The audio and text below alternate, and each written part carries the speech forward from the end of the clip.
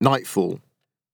When I was very young and the urge to be someplace else was on me, I was assured by mature people that maturity would cure this itch.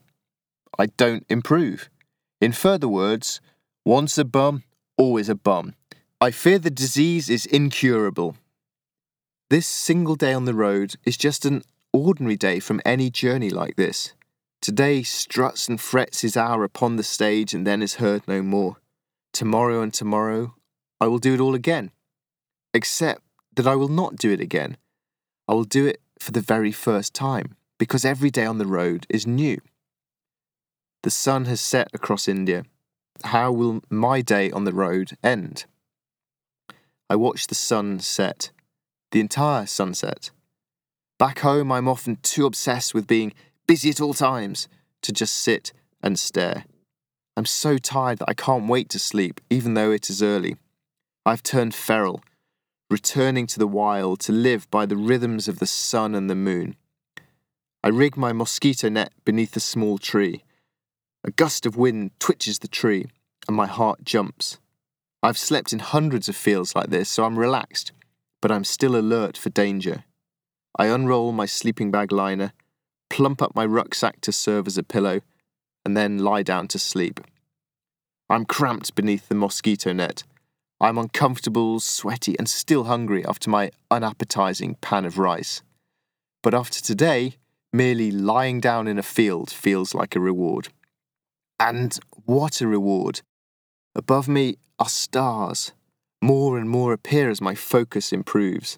The Milky Way, too, and satellites and shooting stars. My wishes already came true.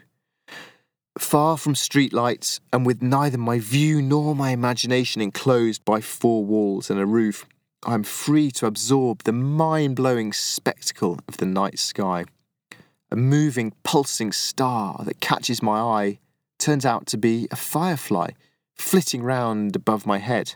You don't get those in a posh hotel. Walk hot miles with a pack on your back, and you will sleep well. Live your day well, with enthusiasm, dedication, and curiosity. Do this, and you will sleep well, even if you are lying in a corner of a foreign field far from home. I'm so content lying here, having earned my sleep, that I try to force myself to stay awake to savour it. But I closed my eyes, and I slept. Nightfall in a dusty town is different again. People are bustling in and out of the temples, meeting friends, or buying vegetables for dinner. I find a place to stay beside the bus station. It is cheap, dirty, and identical to last night's. I dump my pack, swap the padlock on the door for my own, and head out in search of food. I walk the busy evening streets, alone amongst the strolling families and couples. I see sweet stalls piled high and gleaming, sticky beneath hot bulbs. Jewellers are hunched over intricate repairs on their outdoor stalls. I see pots and pans, dusty sacks of dry red chilies, children's toys, and snacks frying in broad cauldrons. I see all this and know that the same story is playing out right now in tens of thousands of little towns all over India. I feel greedy for more. I want to see every town. I want to live every day in every town. Every day that has ever been in every town. I want a satellite view from on high and a time machine to take me back and take me forward. And at the same time, I want to burrow deep into every detail of right here, right now. I want everything. This is the intoxicating cocktail of wanderlust and the freedom to explore. Take that man over there, the one staring blankly at me. He is sitting at a sewing machine outside a brightly lit shop, colourful with swathes of cloth. He has a moustache and is about 40 years old. That is all I know about this man. A 40-year-old tailor, perspiring in the hot Indian night.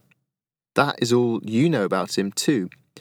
But what stories he could tell us, stories unique in the history of mankind, tales of a life growing up in India, a life so different to mine.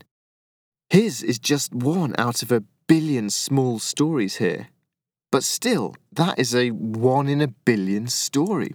Surely that's a story worth hearing. Butchers are packing away piles of unsold, plucked chickens from the tables they have been lying on all day, covered in flies and out in the sun. They will be put out for sale again tomorrow. They look revolting. I enter a cheap-looking cafe. After such a hard day, I feel I have earned a delicious meal. "What do you have to eat?" I ask, sitting down wearily. "Chicken?" I arrive back at the lodge down the dark, rutted street. I hammer on the door. A single bulb outside the late-night booze shop opposite is the only sign of life. The grumpy night watchman clears his throat and spits on the pavement as he lets me back in. The door to my room clicks closed behind me. I feel for the light switch. A pretty burst of blue sparks flash.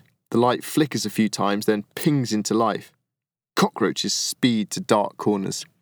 The walls are covered with smears, stains and scuffs. I don't care. It's just the usual squalid, cheap room.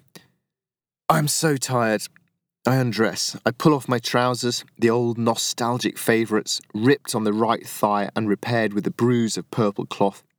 I take off my shirt, the kind that looks smart in city offices. It is heavy with sweat and crusty with salt. I pull soggy, sweaty socks off my hot, aching feet. I walk into the dirty bathroom. I look at my reflection in the small plastic mirror hanging from a nail. I pass my hand across the cropped stubble of my scalp. I look terrible, almost broken. I grin. Almost. Then, the day's reward.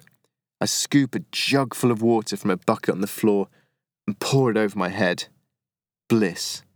You will have your reward, so long as all you want is a bucket of water. I set up my mosquito net and climb into bed. Outside, the clamour of India continues. Another day on the road is over. I answered the call. I am so content lying here, having earned my sleep, that I try to force myself to stay awake to savour it. But I closed my eyes, and I slept. The end.